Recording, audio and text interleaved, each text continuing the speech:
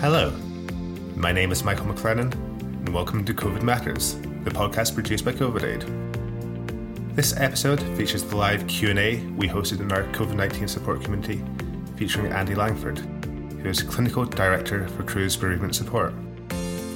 They are the UK's leading bereavement charity and help people through some of the most painful times in life with bereavement support, information and campaigning. I hope you enjoy our chat, and I'll be back afterwards with more details about both Cruse and COVID-Aid. To begin with, it would be great to know more about your own background and the work that you're doing with Cruse. Sure. Well, thanks so much, Michael. Look, it's a real pleasure to be here. Thank you so much for having me, and welcome everyone, really. So in terms of my own background, I've been clinical director in Cruse, and I've been part of Cruse for about 6.5 years. I've had other posts within it that are more operational. But my background really is in counselling, cognitive behavioural therapy, clinical supervision, and coaching as well. So I've been practicing as a counsellor since 2003, and working in bereavement around then, alongside other related needs too. So very much within that, but also within sort of service design, and so where my heart is considering the individual, but also how people's needs can be met in a whole system, because that tends to be where we find ourselves, you know. Mm-hmm. So that's where I would come from around broadly. And my position in Cruse really is around how we at Cruse can deliver services that are right for bereaved people at the right time, which obviously is multifaceted. You know, there's a lot of what we know from bereavement is that we all need different support at different times. Mm-hmm. And I'm aware there's such a wide range of things that we can speak about, especially in a kind of shorter space of time. But I was wondering, to begin with, what are some of the ways in which COVID-19 has affected how people have been experiencing grief and bereavement?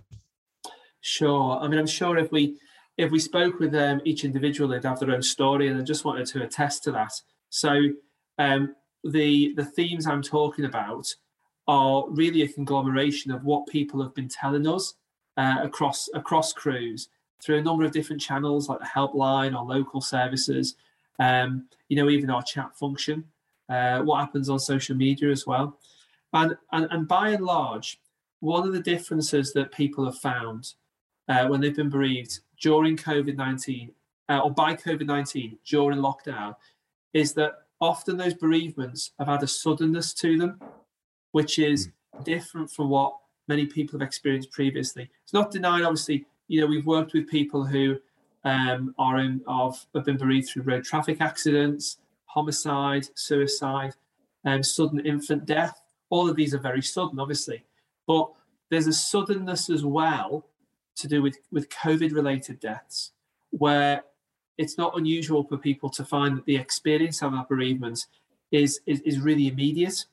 So that might involve things like somewhat a couple being in their home, one of them is taken away in order to be hospitalised and treated for COVID, for their partner to find that they've died in hospital. So often that suddenness is exacerbated by another factor, which is that generally people with such a death, people haven't had the experience of being with that person when they've died in a way they would want to.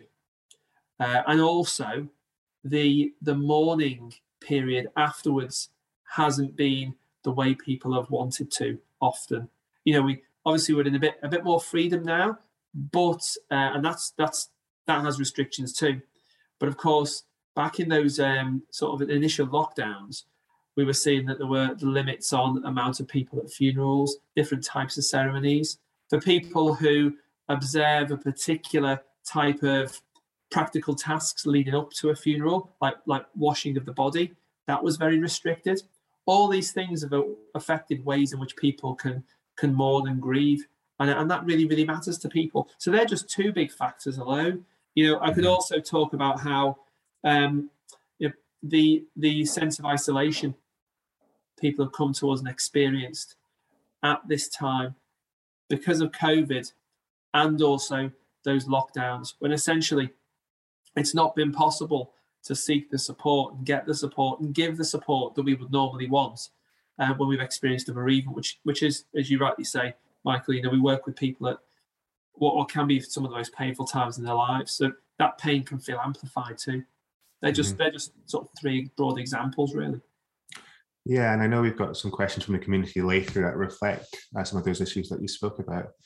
I think it would be good to speak about self-care and how we can help each other. So what does grief commonly look like in this time? I mean, in terms of what it looks like now in the times of bereavement through COVID, it can, as ever, look like a number of things. A grief. What we need to remember is that there's no set way of grieving. So we find this in family units and friendship groups all the time. We find it now as well.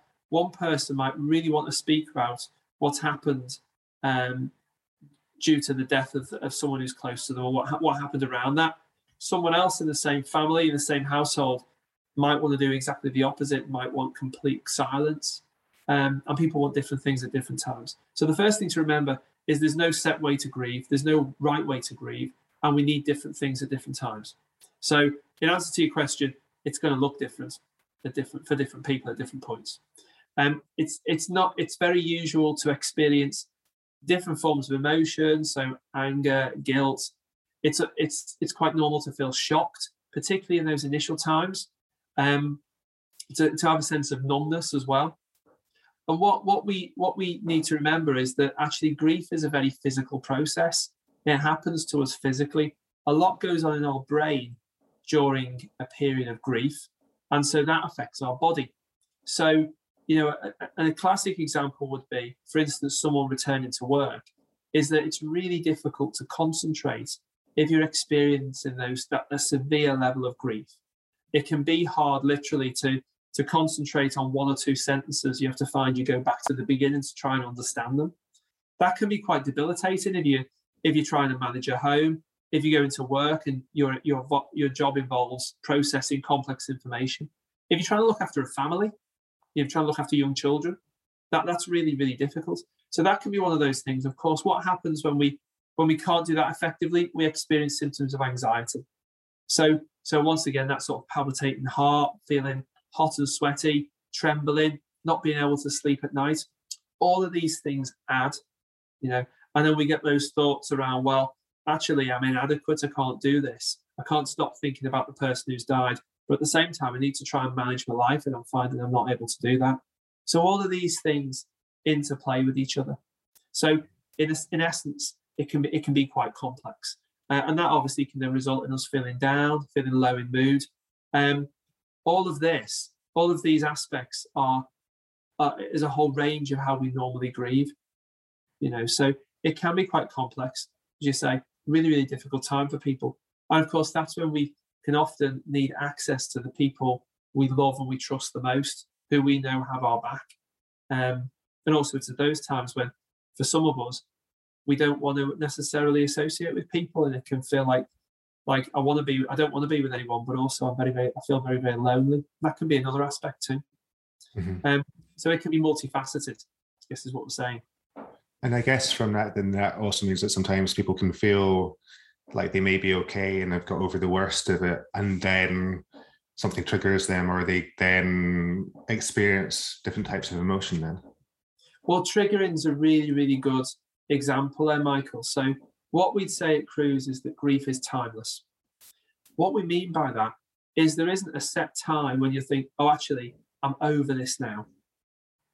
Certainly I'm talking to a number of people who are bereaved just over this past month, and they'd say, actually, the idea of getting over someone who I love so much would seem completely absurd, would seem almost offensive. Mm-hmm. So actually, you don't necessarily want to get over someone. The idea is really, or what can be most helpful, is to be supported in trying to work out, actually, how do I carry on living and crafting my own life and the life of those around me, whilst also remembering the person who's died. Because if they've meant so much to us and we've meant so much to them, they've impacted on who we are, then actually it's about taking their memory with us and finding ways of remembering someone. instead of trying to get over. And then you are going to get to those points when there might be a trigger of strong memories, of like memories that are emotional to us. And that's entirely understandable. And we might need to give ourselves some extra time, a bit of extra support over that period. But it's not unusual to experience that, for instance, at birthdays or perhaps the first Christmas after someone's died. Mother's Day or Father's Day are big times for people when they contact crews as well. And there can even be things like when you have a common an experience that you've had that's common with the person who's died, and you do that again, or you engage in that with someone else, and actually then you find those memories come flooding back. So if you know you're going towards that situation, it is important to think about how can I support myself and how can other people support me in this. Mm-hmm. And I guess one of my thoughts previously, or what I'd heard about, was the kind of grieving process and stages of grief. But from what you're saying, then it's more complicated than that. It's not necessarily that you'll go through certain stages one after another. Yeah, absolutely. You don't go through stages in a very, very systematic process. It's a different journey for different people. That model that you're describing there, those stages of grief, it's a really, really good model. But actually, it was formulated working in palliative care. It was actually for people, helping them work out what was going on for them when they were approaching death. It wasn't necessarily about how we experience bereavement individually. There are other models that help us understand. And one of those would talk about how some days some hours, we feel like we are just immersed in that grief, and we want to cry, we want to remember the person who's died, or we don't, and that's distressing in itself. We're sort of fully immersed in that grief. Other times, we actually can feel like we want to be active and get out and carry on with life, or that we feel we need to. And we broadly gravitate between the two. And actually moving between one and another and trying to do a bit of both is entirely normal. Sometimes we find we get stuck in one, and that's when we need some support in being there and maybe remembering the person who's died, whilst also, for instance, trying to get into work or trying to run the family, or trying to pay the bills, making sure that life continues going. And so going between those two, actually quite a normal but difficult experience where we sometimes need support. Mm-hmm. And then in terms of with friends and loved ones, like we were saying, it's been a very complicated time, and some people will be seeing maybe for the first time in a while, or in person rather than Zoom, or vice versa. So what do we need to look out for, when somebody's kind of suffering and needs help or support? Yeah, absolutely. I think the first thing I would say is that instead of looking out for specifics initially, actually look out for the person. So if you know someone's experienced a bereavement, then please do reach out. One of the things that I've certainly found, I've experienced bereavements in the past. My dad died 6 years ago before Christmas. And one of the things that was most touching for me is when I went back into work, people asked about me and about that bereavement. Now, of course, you would hopefully expect that from a bereavement charity, wouldn't you? But actually, it was really lovely to see that people were not hesitant about coming up to me to reach out, and that really helped me. So actually, what we know, and we know this, there's a lot of research around this too, is that actually we need to look out for each other first and foremost. And if we know someone's experienced that type of loss, reaching out and saying, actually, I heard what's happened. I just want to say I'm here for you. Don't know what that might look like, but I'm here, and I hear you. You might need some support, or you might need some help. You might need whatever you need. I'm here for, really, if I can help. So that's the sort of the first thing, really. However, sometimes we struggle, and that gets beyond what you would call sort of normative grief, even though any grief can be difficult. And that's when that grieving gets more embedded, and it affects us in quite profound ways, which means that then life can become really, really hard. So one of those things can be if someone's really struggling in maintaining life and finding it difficult to hold things together, which is understandable, but also someone might need some extra support there. It might be that someone's becoming isolated and they're starting to withdraw from a lot of those social circles that would really, really help them. So there's that too. Also, as I said before, it's entirely understandable to feel low, to feel down when someone's died who we love, or who we've had a really close bond with. Even if we haven't got on with them, that's entirely understandable. You have a close bond with someone, but not necessarily be harmonious. Having sort of significant guilt, or if someone's blaming themselves for that death, then that can be really, really painful to be with and live with. That might be an indicator that someone needs some more support. But then also, if someone's saying that they're feeling like life is becoming meaningless, that it's difficult to sort of find hope in life, it might even be that someone's expressing sort of thoughts around not wanting to be around anymore. That perhaps they're experiencing thoughts around harming themselves. Then those types of things are important to look out for, to think actually this person might need some extra support, from organisations like Cruise or another one where they can reach out and get some professional help. And then in terms of speaking to somebody about this, and I think you addressed that slightly, but I know myself, I've sometimes not known quite what to say and sometimes not said anything for that reason, which I realised in retrospect was not the right approach to take, or not what I would have liked to do. So what are the kind of best ways of speaking to people about this or reaching out to people? Yeah, absolutely. We do the best we can, don't we? Really, at any given time, I think. And then look back and think, if only I'd have done this, this, and this. We always learn from the past, can't we? I think that the first thing that the bereaved people continue to tell me, what I find, is that actually knowing that someone is present, even if I don't want them there and then, is really, really supportive. So it is important to just communicate, and it can be verbally, it can be text, email, it can be whatever manner, just to say, look, I'm here for you if you need me. I know things might be difficult at any point.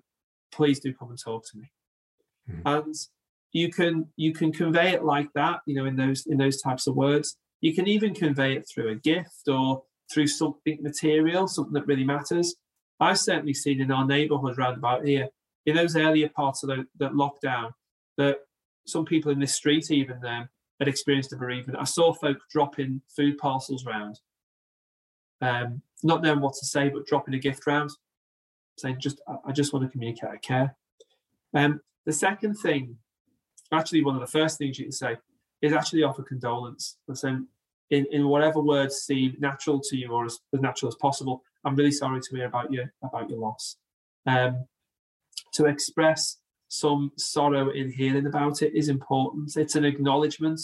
It's not to say, I'm sorry, therefore it's somehow my fault. Absolutely not. What it is that you're expressing that you hear that it may be difficult for someone now, and you're acknowledging the death of the person who's no longer with them, and that's really important in indicating that actually I see you, I hear you. Otherwise, certainly what someone told me a couple of months ago was actually it feels like you've just been discounted and you're not there, and neither was the person who died, and no one wants to do that, do they? So it's showing that you're present and offering that condolence. Both of those things are really important. The other thing I would just add is that then if someone says, no, I'm all right for now, that was for that point. And, if we're bereaved, it can be difficult to know what we need and what we want at any given time. It can feel quite overwhelming or quite numbing sometimes. So it's important then, if you checked once, go and check back again. At some point, just say, actually, you're still here. There's anything you need, happy to talk or just be. That's okay. There isn't the right thing to say. It's really about communicating that someone isn't alone. Mm-hmm. And in terms of the aspects of personally experiencing grief and bereavement, at COVID Aid right now, we've been speaking more about self-care, given another really challenging period, and I'm sure there'll be some more of those to come. So what are the ways in which people can practice self-care and look after themselves when they're experiencing grief and bereavement? Yeah, absolutely. So there's a number of practical things we could do. One of the first things is try and give yourself a bit of time, take some time to work out as much as possible what you might need, because your needs will be individual, be different at different times, and give yourself some space for that. So, of course, there are times when you do need to mobilize and get up and think, actually, I'm going to do this. There are other times when you need to sit back and rest, and give yourself some space for your brain to process what's going on. So it's important to take that time that you need and give yourself some space. Over sort of high points of the year, if you like Christmas is an example. As I say, Mother's Day's coming up sooner.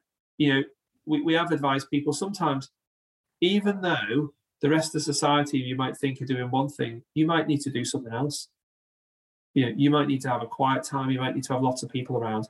Do what is right for you at that point. One of the other things is you will sometimes feel like you want to have contact with people, other times you don't. And that's all understandable. We'd encourage you not to burn bridges. So there may be people that you love and you trust, but you don't want to see at the moment. That's understandable. What we would then encourage is to say, look, keep in contact. Because it seems to be a sad fact, but often people forget. It's not intentional, but sometimes people's lives literally move on. And for that person bereaved, it feels like it doesn't, because of course they're stuck with that bereavement. So keeping that contact. So to be honest with you, people don't forget, So that can be really important too. Another element can be around keeping a routine. So, and I know this is a real challenge when there might be restrictions and lockdowns, and maybe if you've got an enhanced vulnerability physically, it can be hard to get out in the same way that you would not have normally wanted to previously. But actually, having a routine in the day is really important. That routine, it will probably be disrupted by a significant bereavement. It might be that your routine included the person who died, in which case that's really jolting, isn't it? Because your daily routine is no longer what it was.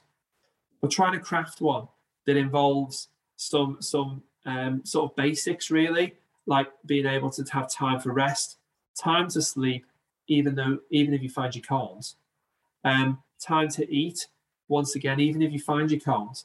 Having that structure really helps. Time to contact other people, time to be alone, time for a bit of exercise, and if it's possible, getting out and about. All of these things help maintain a fairly healthy lifestyle. And that will then help maintain us in that bereavement.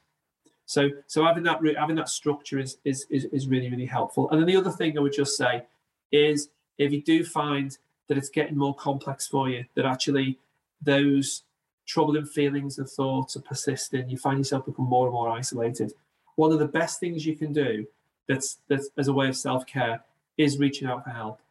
So whether it's contacting crews, contacting a friend or family member, contacting your GP, whoever you might feel comfortable with, in order to get that support and just say, look, I need some help now, then that is entirely understandable, entirely fine. And it's one of the best ways to support yourself. We all need support at some point, don't we?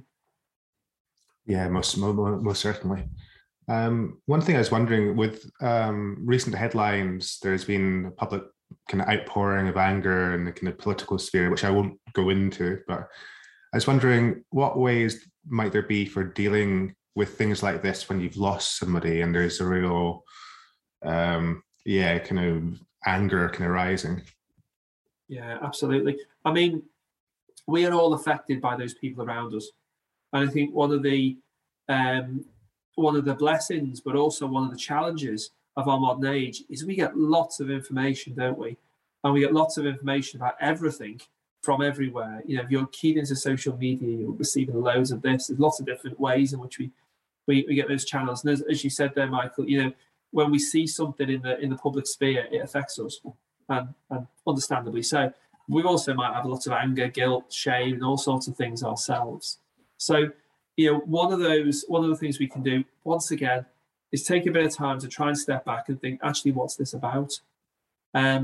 Because it may be that something's going on wider but actually we have our own burden to bear. We have our own emotions we feel, and they might well be about, for instance, the person who's died, or the situation that we are in as a result of that bereavement.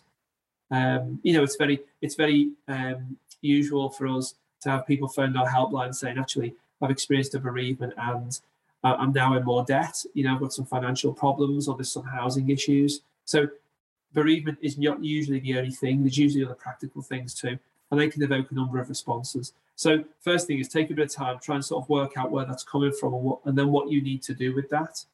Mm-hmm. And also, once again, I would say it's entirely normal, and it's a really good way of helping us cope ourselves if we need to work something out with someone else. Do reach out. And if you find that people are not perhaps available as you would want them to be, either reach out to them again or contact a support service to help, because trying to work through what that anger might be, what might be going on for you, sometimes we need to what's called externalize that. Sometimes we need to talk it out or write it out in order to try and get a perspective. And that's what a lot of our support is about at Cruse, really. Is being there to hear people, so that when we've talked it out, it feels like it makes a little more sense. It starts to order itself, becomes a little more manageable sometimes when we talk through. And that's what we're doing. It's not all in our heads, or all in our hearts, rather. So that can be really, really helpful too. So just a few sort of tactics, really. I hope that's helpful. Yeah, most definitely. And on the subject of talking about things, and we've had some questions from our community. And if anybody else here right now has questions, please just let us know in the chat. But the first of those questions is from Maria. And she asks, how can we help people through the grieving process while having PTSD?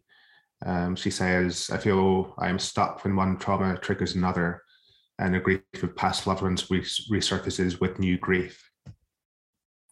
Absolutely.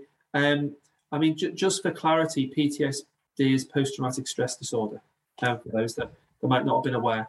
And what's quite common with that, obviously there's lots of things that happen around that, but what's quite common is if someone's experienced something traumatic that has a very physical effect on them, often it's physical as well as it evokes a number of sort of feelings, like feeling anxious or feeling very very down. If someone's experienced like a traumatic event, something else can then happen which puts them right back in that situation, so they can start to re-experience those often physical sensations, or they find they're acting in a certain way which is similar to how they acted in order to survive, basically, in the initial situation. And what we would say by that is that if you find yourself in such a situation, it is important to go to your GP and talk with them about it. Or if you've got another contact in health, to speak with them. The reason is because PTSD has got a number of layers to it. There's an emotional response, there's thoughts that happen, but it's also a very physical thing. And there's a number of help points, there's a number of treatments that are available that can help PTSD. There's a lot of evidence for it. So going to your GP asking about that is really important.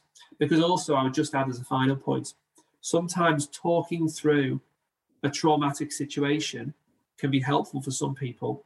For some, it can re-trigger that difficulty and put them right back in that situation again. So it is important that you get contact with health and really have something around you that's going to support you fully. Mm-hmm. And Emma asks, how can we help people who are experiencing anticipatory grief in the age of COVID? For example, for families who have lost loved ones in ICU, etc. What help's available for those anticipating bereavement?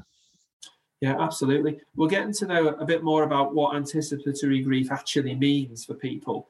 And, for those that have not come across that before, what that essentially is that it's when you're anticipating the death of someone close, and you as a person who will probably be affected, what that's like leading up to it. So you're on that bereavement journey, and the person who you're close to hasn't died. So, and actually, this is something many of us will experience.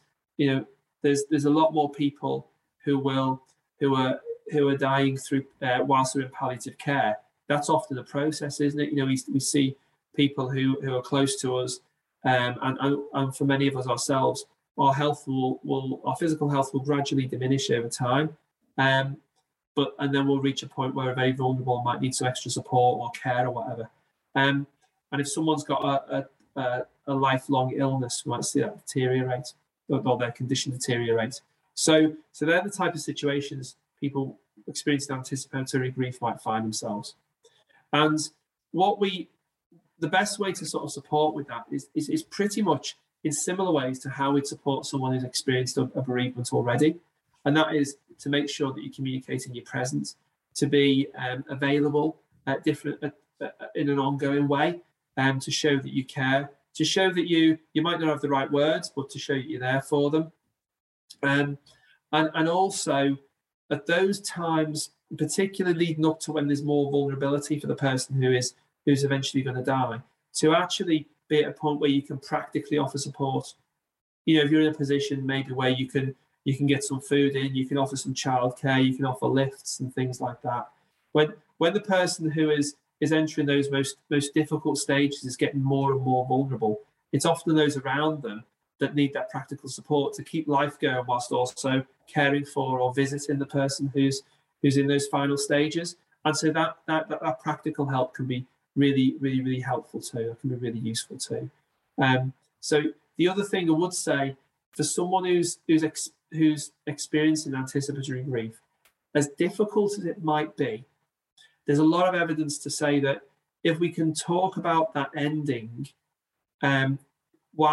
before the person's died, it can help us, and it also helps the person who is going through that process of dying. And the reason is because many of the wishes, or some of the wishes that can be talked about in those stages, they can be aired. So it might be that those end moments, you've got a particular view about how you'd want them. The person who's in the process of dying might have a view as well. And if those can be observed, or also what can be talked about and observed are the wishes after death, then it can help. It can massively help people who are going to go through that bereavement afterwards. Yeah, thank you very much. Claire asked, one of my close friends lost her dad last year, and I wasn't able to attend the funeral and see her at that time. And now I feel guilty over not doing enough. Is there anything I can do now? So thanks for reaching out with that question, Claire. I had someone come to me and say, is it too late? Is it too late for me to help this person they wanted to support? And the answer is, of course, it's never too late. I've seen it so much appreciated when, even after a little bit of time, someone has reached back out and said, look, I just want to say I'm really sorry for what's happened, for how the person, for that person dying. And actually, I just want to convey that. I want to be here for you. I've even heard people say, look, I'm sorry I wasn't there in those initial stages. I am here now. And if you found it awkward initially to talk, then you're not alone. Most of us find it really difficult to know what to say and how to say it and how to approach someone who has died, even though ironically we'll all experience the death of someone close. We'll all die ourselves, and and those that love us will all experience that bereavement. So it's a universal experience, but we all find it really difficult to talk about. So, if you're going to someone, you're saying, look, I'm sorry I wasn't in contact, but I just want to say I'm here for you now. You're not alone. Most of us have been in that situation ourselves, or will be in the future, but yet we also want to help. So the key thing to remember is it's never too late, and you can reach back out. And then the final question from Matt is, my wife passed away in April 2020 when there wasn't the chance to properly grieve with friends and family. Now it feels like the world has moved on, but I haven't had the chance to do that yet. How do I do that? Oh, Matt, I'm so sorry to hear of your loss. That would be the case. Hearts just reach out to everyone who's experienced a bereavement and is coming onto this or viewing this. A bit like what I said before, in that it isn't a case of moving on. It's actually how you might want to live with the memory of your wife. For those that are listening who have experienced a bereavement and are thinking, how do I get from this point to the next? What we often talk about is at Cruise is actually, at the beginning, grief can feel completely overwhelming or completely numbing, it can be all encompassing. And there can be this expectation from people, even from ourselves, that we must sort of move on and get to a point where actually that's all manageable and now we're relatively okay. But the truth is we don't do that. That's not a human thing. What we can do, though, is we can, that grief that we have, the feelings that we have for someone, we can hold them and we can still remember them. What we can also do is build our life around that, so that we can continue to remember the person who's died, whilst also rebuilding that life and thinking, actually, what's my daily routine? Who are the people I'm going to see? Who are those that want to support me and I want to support too? How do I want to work? How do I want to look after those that I currently care for? All of these things are possible with that grief as well. You don't need to discard it and sort of, like classically what some people say, move on. But actually, you can still carry on with that person's memories whilst you're also working out how you want to live. And then to end with, it would be good to know where people affected by the types of issues that we've been speaking about can find support. Sure. So we've got our website, so www.cruise.org.uk. You can go onto there, access our helpline, which is a free phone number.